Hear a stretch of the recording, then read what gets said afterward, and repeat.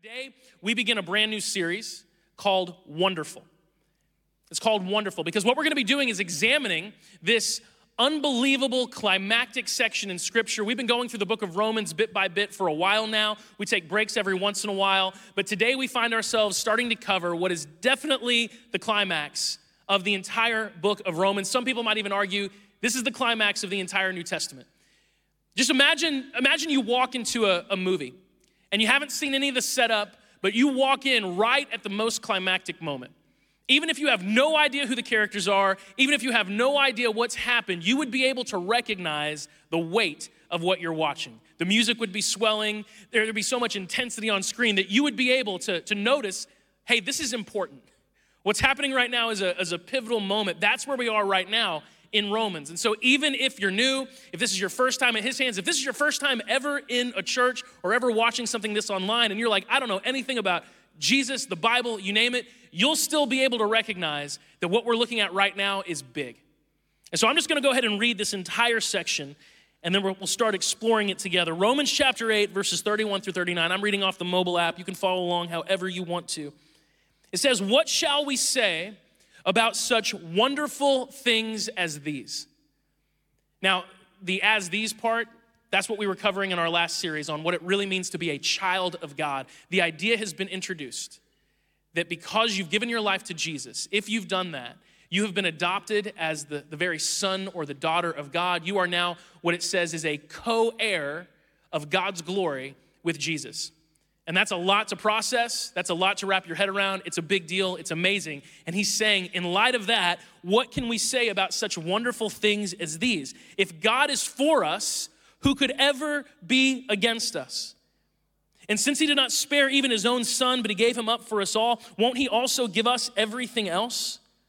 Who dares accuse us whom God has chosen for his own? No one. For God himself has given us right standing with himself. Who then will condemn us? No one. For Christ Jesus died for us and was raised to life for us, and he's sitting in the place of honor at God's right hand, pleading for us. Can anything ever separate us from Christ's love? Does it mean he no longer loves us if we have trouble or calamity, or are persecuted or hungry or destitute or in danger or threatened with death? As the scriptures say, for your sake, we're killed every day. We're being slaughtered like sheep. No, despite all these things, overwhelming victory is ours through Christ who loved us. And I am convinced that nothing can ever separate us from God's love, neither death nor life, neither angels nor demons, neither our fears for today, nor our worries about tomorrow. Not even the powers of hell can separate us from God's love. No power in the sky above or in the earth below. Indeed, nothing in all of creation will ever be able to separate us from the love of God that is revealed in Christ Jesus our Lord. Come on. That's awesome. That's awesome. I mean, like I said, this is wonderful. That's why it begins with that question. What can we say about things as wonderful as this? This is a powerful, powerful section of Scripture. And look, all Scripture's powerful. All of it is. And yet at the same time, there are these certain sections that have resonated with people for thousands of years for a reason. And this is one of those.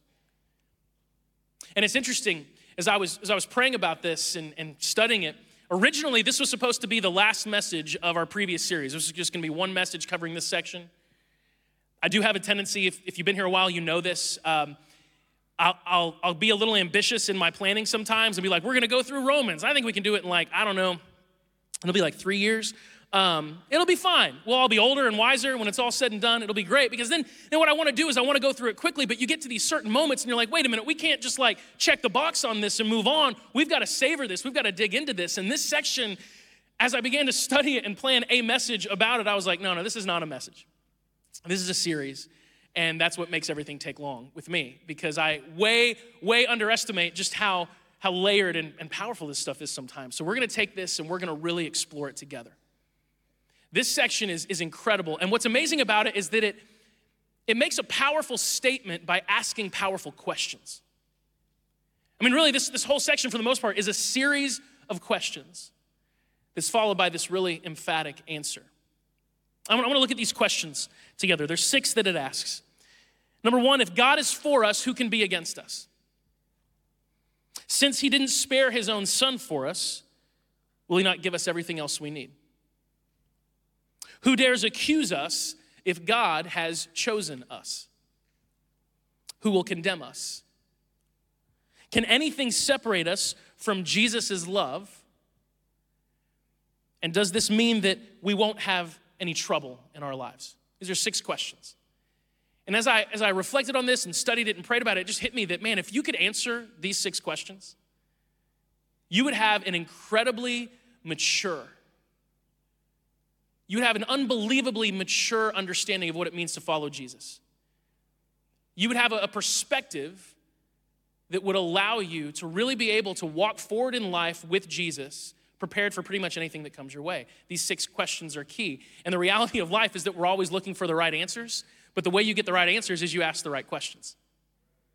You know, I was taught in school that there's no such thing as a stupid question. Who has been told that before? There's no such thing as a stupid question. I'm not saying that there are stupid questions. I have 4 children, so if there are stupid questions, I've been asked those questions. I feel confident in that. But I will say that there are such a thing as better questions. You know, for example, in my role, I meet with a lot of people who are going through a lot of different seasons of life, and oftentimes they're going through struggles. And look, if you're new to his hands, great news, you have permission to struggle, and you don't even have to hide it. Because we all have our stuff, we all have struggles, I have plenty. And part of this church, part of what makes this church unique is we have the ability to be passionate about God at the same time while being open and honest about the fact that, yeah, we all have our stuff. But sometimes when we're in challenging seasons of life and we feel pain, we begin to ask lesser questions. We might ask questions like, well, how do I make the pain stop? And oftentimes that question can be translated, what will make me happy right now? I deal with a lot of people who are asking that question. That question is the primary question they're trying to answer on a daily basis. What will make me happy right now? And the sad truth is what makes you happy right now is very often not the thing that's going to make you fulfilled later on. And if that's the question that drives you in life, you're never going to get to where you want to be. If you want the right answers, you have to ask the right questions. And these questions, these are the right questions. If these are the kinds of questions that are running through your mind, if you're seeking in your life to answer these questions, these are the right questions that will lead you to the right answers. And so for the next 6 weeks, we're going to ask 6 questions and do our best to answer them with the help of the Holy Spirit and Scripture. Starting with number 1. This is a big one. If God is for us, who can be against us? If God is for us, who can be against us? Now, one of the things I love about his hands is how God is working things out behind the scenes that we never plan. And so, you know, this morning we're worshiping. I see on the set list that there's a song we've never sung before, never heard this song before. I'm not the music person. I just see it like, oh, I don't know that song. I'm excited to learn a new song. And this song just happens to be, this was planned months ago, that God is for us. We sang that over and over again this morning. That God has always been for us. This is a powerful truth that very few people fully understand or even believe, that God is for you. Or at the very least, we don't believe it in its entirety, and we don't really understand the weight of this idea that God, the God of the universe, is for you, not against you. Just take a moment and think about something that you're passionately against. It's not hard. What do you not like? Let's start there. Anything come to your mind like this bothers me? I'll share. This is a very lighthearted one. I'm not a big fan of tomatoes on stuff. I'm not. I'm like, I don't know what it is. Now, some of you are like offended right now. Great news. If you're a tomato person, we can worship together. We can still be family. This shouldn't divide us. You know, come on. But like if I order something in a restaurant, if I order a burger, let's say, I always have to say and no tomato. Because if a tomato comes on the burger, for me, it just tastes like tomato. It just like, is anyone in my corner here at all? A few of us? Or any of you like, you're completely wrong, Justin? Tomatoes are, why would you ever take that off? Okay. Wow. A lot of us were neutral on tomatoes. That's good. That's good. But I'm just like, I'm one of those people who like, I don't know why, just my own taste buds, I'm against it. And, you know, a lot of times people mess that up. You know, you'll say no tomato and they just go, I don't care. And they put it on there anyway. And you assume that because you said no tomato and you looked that person in the eyes and they nodded in agreement that what was gonna come back was no tomato, but that's not what happens. And you take that bite and then you go, tomato. And then you feel like a jerk. Like, I'm not the kind of guy who's gonna Like, waitress, there's tomato on this. I'm just gonna take the tomato off. But it's still there.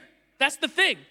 That's the thing about tomatoes. It's like once it's been on there, every bite, I'm like, it's not strong, but it's there. I know, tomatoes. So I don't like tomatoes. I'm against them in most situations. There's a lot of other stuff that I'm against that's a little bit more legit and intense, but I thought we'd go lighthearted. What's something you're for? Now, it's easier to think about things you're against than things that you're for, but what is something that you are passionately for? Like you're so in support of this that you would throw your entire weight behind it if given the opportunity. You have said yes, you will always say yes, and nothing will stand in your way of saying yes to doing whatever needs to be done for this to succeed. What are you for? You know, those of us with children, it's very easy to say our children, and that's absolutely the truth.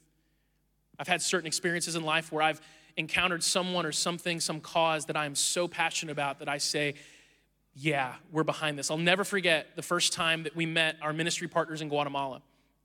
If you're not familiar, we've been partnering with a ministry in Guatemala. By the way, huge thank you to everyone who sponsors a child in Guatemala every month. We've been having our first opportunity for meetings with them in a while. COVID has really locked them down in a big way. The country's just been shut down for over a year now. And so it's made it a little difficult for us to do some of the things we normally do. But because you guys are sponsoring those kids, they've still been able to feed those families every single week. And that wouldn't happen without you guys. So thank you for that. There's a couple hundred of you guys doing that. Those of you at home as well. It's huge. But I'll never forget the first time I went down there and I met Mimi. Mimi's who runs these centers that we work with. And Mimi's got to be, I don't know, like 4'7", maybe. She's tiny, but she might be the mightiest person in terms of faith that I've ever met in my life. And Mimi, if you don't know what they do, it's really cool. In Guatemala, education, not like it is here at all. The average person has a third grade education. And so very few people even make it to high school, let alone graduate high school. But the way it is in Guatemala, if you don't have like a high school degree, good luck ever getting any type of job. You'll never escape the poverty that you live in. And this area of Guatemala City that we work in, it's very, very rough. Heavy gang influence, lots of murder, lots of violent crime. And so these children grow up in these streets. They have very little hope. They have very few prospects. They have no money. The chance that they have of going through school, it's minuscule. And so Mimi has started these centers in these places.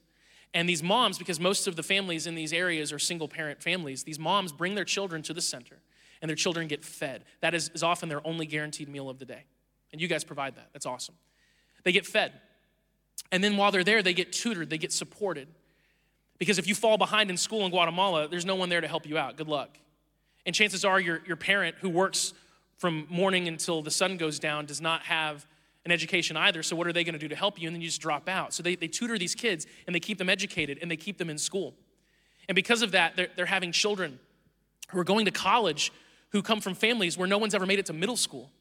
And it has the ability to change not just their lives, but their families' lives and their community. And so Mimi started these organizations, but it's been hard because what she does disrupts what the gangs do.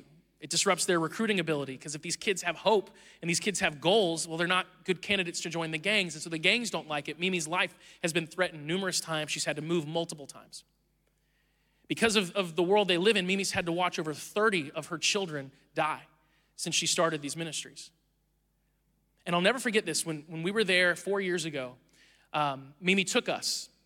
It was our first opportunity to get to know her. We were deciding whether or not this was the ministry we were going to support. Mimi took us to this graveyard, and it overlooks this big valley. And in the valley, there was this kind of shanty town, this really just the poorest of the poor, and they would build homes there that were built just out of basically scraps. And the whole place was ruined, but she said a couple of years ago, lots of people lived down here, lots of her children. There was a mudslide.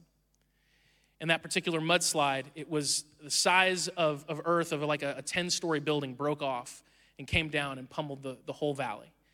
And it killed almost everyone down there, including many of the children that Mimi worked with every day. And she's telling us this story, and she's got tears in her eyes. And she talks about how the local authorities had to call her and say, Mimi, we need your help to identify the children as we're pulling these bodies out. Many people in the community don't know these kids. You do. We need your help to identify them. And she said, I cannot do that. And they asked her again, and she finally said yes. And so she had to be there and help identify these beautiful children that she had worked with day in and day out, doing everything she could do to keep them alive. And it was one after another, children that she loved.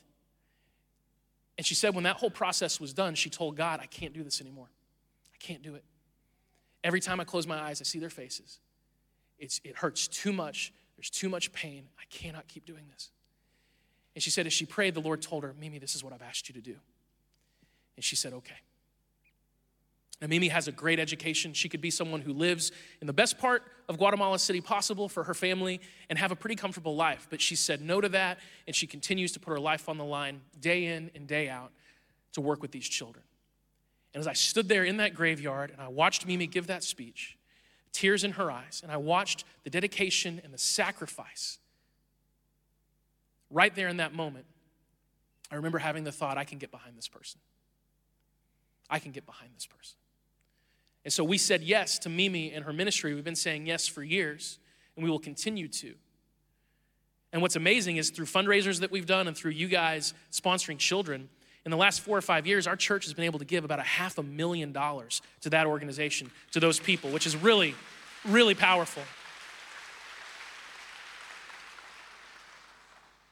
So we're behind them. We're for them. You know, individually, there's not a whole lot I can do for Mimi, but collectively, there's a lot that we can do for Mimi.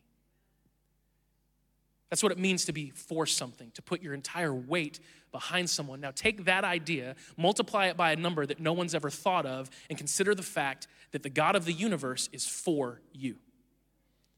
That the God of the universe is behind you, that he's said yes to you, and that he's willing to put his full weight to make sure that his purposes in your life come true. Now, this is an idea that, I'll be honest, we have a hard time fully appreciating and understanding for a couple of different reasons. And one I actually mentioned a little bit last week. We'll explore it just a little bit deeper. Just the idea that God is not against us is a new idea. And I really encourage you, do some studying. We live in a time when information is readily available. Study the views of God or the gods in the ancient world. And ask the question, do those gods, do they reflect a love for humanity? And the answer is unquestionably no. So I'll give you an example. I want to show you guys a slightly disturbing image. You guys can go ahead and put that on screen. Anybody know that movie? What is it? Just yell it out. There you go, Groundhog Day, classic Bill Murray, classic comedy. And if you don't know the movie, Bill Murray, who's like a comic genius, he gets stuck in a time loop, okay? And he's stuck, he has to live the same day over and over again, and it's in Punxsutawney, Pennsylvania, which is just this nothing town, and it makes him miserable, and it's just miserable. It's like torture until finally he learns some life lessons and gets out of the time loop. But it's a really funny movie, okay? I'm gonna show you a slightly more disturbing picture that's related, I promise, okay? You guys can put the next one up. Okay, this may be the inspiration for the movie Groundhog Day, just a little bit darker in tone. This is an ancient vase from Greece, and it depicts a Greek myth about a deity named Prometheus. Okay, Prometheus was a Greek titan, and he, in their mythology, championed humanity. He was a champion. He believed in humanity. He liked human beings. And so what Prometheus does, because he champions humanity, is he teaches humanity how to use fire. And through our introduction to fire, we're able to become a civilization and grow and have industry and build cities and all of that. That's the way the myth goes. And the gods become so enraged by Prometheus championing humanity and helping humanity out that Zeus confines Prometheus to an eternity of torture where he's stuck in a time loop, and every single day he's tied up, and an eagle comes and it eats his liver, and then that liver grows back, and the next day it all happens over and over and over again. So it's like Groundhog Day, but much, much worse, okay? It's okay, it's a myth. Prometheus is not real, all right? I told you, it's a little bit disturbing. This is indicative of the way that the ancient world saw God or the gods. The great sin of liking people and doing something to benefit mankind was worthy of torture, of the most absurd kind. Because in the ancient world, if you ask the question, is God or are the gods for you or against you, unquestionably against us. Against us. And that's true of every ancient culture you find. At best, the gods would tolerate you, if you appeased them, but they were not for you, they were most certainly against you. So this idea of God not being against you, that's a new idea. This is novel in terms of human history. But I think sometimes we miss the impact of this too, because we fail to understand that God is not just like automatically for everyone out of obligation. This is kind of nuanced, but stick with me. God is not obligated to be for anyone. He's God. He's not a vending machine. He's not a genie in a bottle, right? He's God. Really interesting example of this. If you read the book of Joshua, Joshua is leading the nation of Israel. He's the guy after Moses. If you know that story, if you don't, it's a great story, learn it. He is about to lead his people into battle. And it says in Joshua chapter 5, verse 13, when Joshua was near the town of Jericho, he looked up and he saw a man standing in front of him with a sword in hand. Joshua went up to him and demanded, "Are you friend or foe?" "Neither one," he replied. "I am the commander of the Lord's army." Now, what Joshua is doing right now is having an interaction with an angel, essentially, someone who's a messenger from God and a warrior, like a commander in God's army. And Joshua's like, "Hey, are you with us or our enemy?" And the angel says, "Neither." It's kind of an epic moment. I just wonder what Joshua's face was like when that was the answer. No, I'm here because God told me to be here. And what this angel was kind of indicating is like, look, dude, I don't work for you. I don't work for your enemy. I work for the Lord. I just do what he tells me to do. Neither, he says. Now God loves everyone. I mean, Jesus makes that clear, John 3:16, for God loved the world, right? How much? Who? The world, everybody. That he gave his one and only son that whoever believes in him will not perish but have everlasting life. Okay, he loves everyone, but at the same time, he's obligated to no one. And in fact, there are lots of people who find themselves living in opposition to God. We see this countless times in Scripture.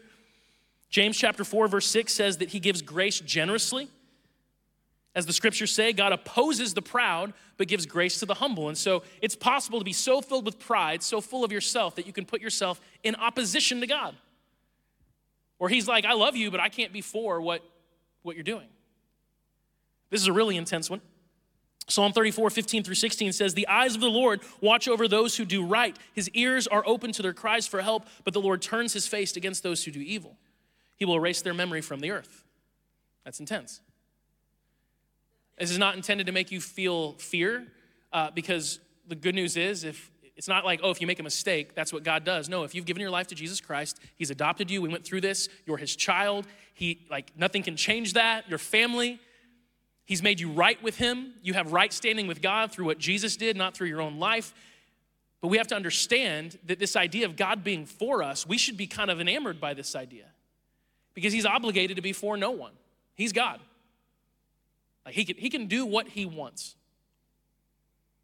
And so God being not against us, but for us, this is an idea that literally, if you could travel back in time 2,000 years ago and hang out during Jesus' day and say, this is kind of the way I see God. I think he's a loving father, and I think he's for us, and he's definitely not against us, and he's really for our good. People would have looked at you and said, whatever their version of what are you smoking, whatever that would have been back then, that would have been what they would have said. Because literally no one had that concept of God. And that's something that we owe a tremendous gratitude to Jesus for, because we live 2,000 years after Jesus. So Jesus came and said, look, you guys have got it all wrong. You don't understand the way God is at all. Let me tell you, let me show you what God is really like. And now we've had 2,000 years to reflect on that. And it's great. It's amazing. It's wonderful. But we have to understand that in the grand scope of history, this is still a novel idea, that God is for you. But this is powerful. In fact, I believe this is so powerful that if applied, if understood, if believed in, this can change the way you approach every single situation in your life every single day. Because if God is for you, who can be against you? Really think on that for a second. Don't let it be a rhetorical question. If God is for you, who can be against you? Now, the simple answer to that question is lots of people can be against us. We all know what it's like to have someone who is actively against us, like someone that you don't even have to wonder, do they like me or not? Do they agree with me? Are they for me? We've all had those experiences in life where you meet someone, you're like, I don't know if they like me or not. And then there's confirmation of that. You're like, oh, thank you, Lord. I now know where I stand with this person. And I've had those experiences in life where someone is like, oh, they are my enemy. And not in some type of like silly way, but like in actual, like this person opposes me. And some of you I know in your works, you've encountered people where you work that are against you. They want you gone, they want you out, they want your job, right? Something like that. We've all had those types of situations. And it's hard when people are against you. That's not a fun thing. Jesus experienced that. Almost everywhere Jesus went, there were people actively working against what he was doing. Paul experienced that. Paul, who wrote Romans. He experienced that. He was beaten multiple times. He was put in jail multiple times. He was stoned. He was like within an inch of his life. That means they threw rocks at his skull. So when Paul says, who can be against us? It's not like, clearly, lots of people, powerful people can be against you. It goes even further than this. We can look at Ephesians chapter 6. Verses 10 through 12 says a final word, be strong in the Lord and in his mighty power. Put on all of God's armor so that you will be able to stand firm against all the strategies of the devil. For we're not fighting against flesh and blood enemies, but against evil rulers and authorities of the unseen world, against mighty powers in this dark world, and against evil spirits in the heavenly places. So who can be against you? Right? Well, people. Even powerful people like Jesus and Paul experienced, but also apparently like dark spiritual forces, the devil himself is against you, is your enemy. Now, some of us, maybe depending on where you come from, you're like, oh, this is where it gets weird. Start talking about this kind of stuff. I always ask this question. Have you ever had a moment in life where the things coming against you seem so calculated, so perfectly tailored to discourage you, to get you to quit, that it's almost like there's some type of intelligent, malevolent force that is out for you? Has anyone ever had that experience where you're like, this is not a random situation, this is not a bunch of unfortunate moments, this is like something with some knowledge is after me? Have you ever had that thought? You're not crazy. You're not, that's true. It's true, we have an enemy. Scripture talks about it all the time. We have an enemy, Satan, he's real. I'll put it this way, Jesus believed in Satan. He talked to him. And so I followed Jesus. If Jesus believed in Satan, I believe in Satan, right? So Jesus experienced the demonic, like evil spirits. That there's a darkness, there's real evil in the world, and that evil is not just against God, it's against you, because you belong to God. And so the question, you might want to look at Paul and be like, do you want me to answer that question, Paul? Like, I can't tell if this kind of question that needs an answer or not, because you said, if God is for me, who can be against me? Well, how about people, powerful people, and I don't know, the devil? Quite a bit, Paul. But see, what Paul's really saying is, and this is what's powerful, if God is for you, of what consequence are all the people who are against you? If God is for you and God is with you, if God has committed himself to you, if God has given his whole self to you, if God is behind you, willing to put his full weight and power behind you, then of what consequence are the combined efforts of everyone who would come against you? And the answer is none. Isaiah 54:17 says, but in that coming day, no weapon turned against you will succeed. You will silence every voice raised up to accuse you. These benefits are enjoyed by the servants of the Lord. Their vindication will come from me. I, the Lord, have spoken. Jesus in John 16 says, here on earth you will have many trials and sorrows, but take heart because I have overcome the world. Guys, I'm one of those people who I don't like to spend a ton of time thinking about one day in heaven. There's a lot going on right now. I like to do the stuff that's right in front of me. But guys, one day in heaven, we'll be hanging out. I don't know how heaven's gonna be like situated. I don't know if you like live in a neighborhood by church. I'm not sure how it all works, or what, but I'm imagining we're gonna bump into each other sometimes. It's gonna be fun. And I just imagine being in heaven and being like, hey, remember back when there were like people trying to make our lives miserable? Isn't that funny how they all failed? Like, hey, you remember that Satan guy that was always like messing with us? Like back when we were alive, like before we were in this, in this amazing space, like you remember there was that Satan guy, and he's always trying to discourage us and always flooding us with discouragement and all kinds of incredible negative emotions and all these, remember that? Remember problems? Remember problems? Do you remember disappointment? Remember like sometimes things wouldn't go the way you want him to go, and you'd be like, oh, dang, this is disappointing. Remember that? And we'll be like, kind of. Maybe we won't even remember it. Because there will be a day when our God, Scripture says, will wipe away every tear. Every tear is gone. We'll turn all mourning into dancing. There will be no sorrow. There will only be joy. And that enemy of ours, he's gone. Like he's gone. That's exciting, right? That's really awesome. And here's what's really cool. That is your destiny. Your destiny. Your destination is to be living forever in the presence of the God who made you, experiencing no sorrow, no pain, no regret, none of that.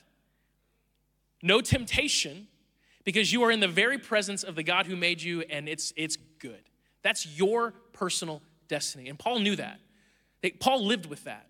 That's why Paul said things no one had ever said before. Paul one time said, I long to go and be with the Lord. And the word he actually used there, he's talking about death. And the word he used was a word that no one in history had ever used associated with death before. It was the word that someone would use when they would take up an anchor on a boat and go on a journey. No one ever talked about death like that before Paul, because Paul lived with such clarity on where he was going and the ultimate destination, that he was gonna share in God's glory, that he was a son of God, that he was gonna be a co-heir of God's glory, that all the problems he was dealing with, all the times he was in prison, every time they were whipping his back and throwing rocks at his face, he was like, oh man, this is nothing. This is nothing compared to what lies ahead.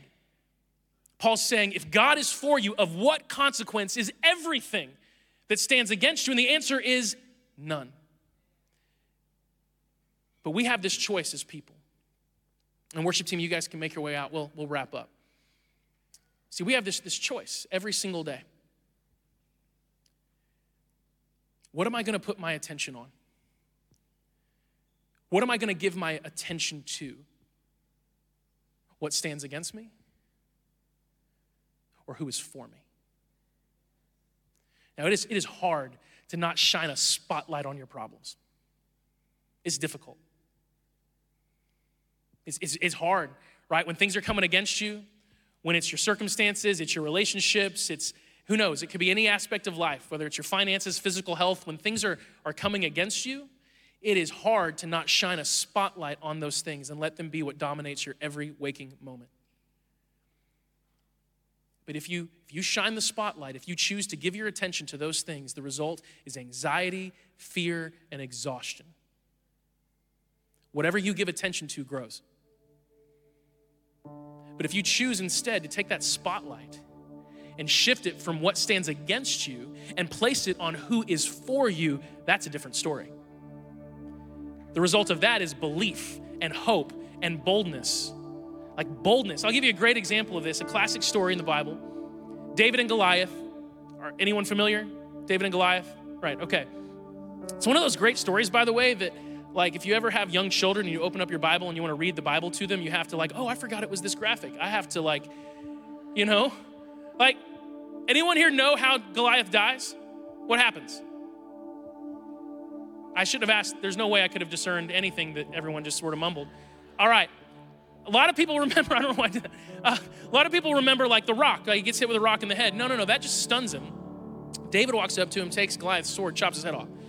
It's a bad way to go. That's in the Bible. The Bible tells really cool stories. But check out the interaction that David has with Goliath. We find this in 1 Samuel chapter 17. For some backstory, David is young, Goliath is big, he's huge. He's the most mighty warrior in the Philistine army. The Philistines are opposed to the Israelites, and Goliath has challenged any Israelite to face him one-on-one. He's like, hey, come face me one-on-one. If you win, we'll quit. But if I win, then y'all belong to us. You'll be our slaves. And every single warrior, every single one in the army of Israel is looking at Goliath going, nope, not me. Not it. But David says, well, I'll do it. And so he goes out, and Goliath, it says, walks out toward David with his shield bearer ahead of him, sneering in contempt at this ruddy-faced boy. Am I a dog, he roared at David, that you come at me with a stick? And he cursed David by the names of his gods. I love the fact that no one really remembers those names.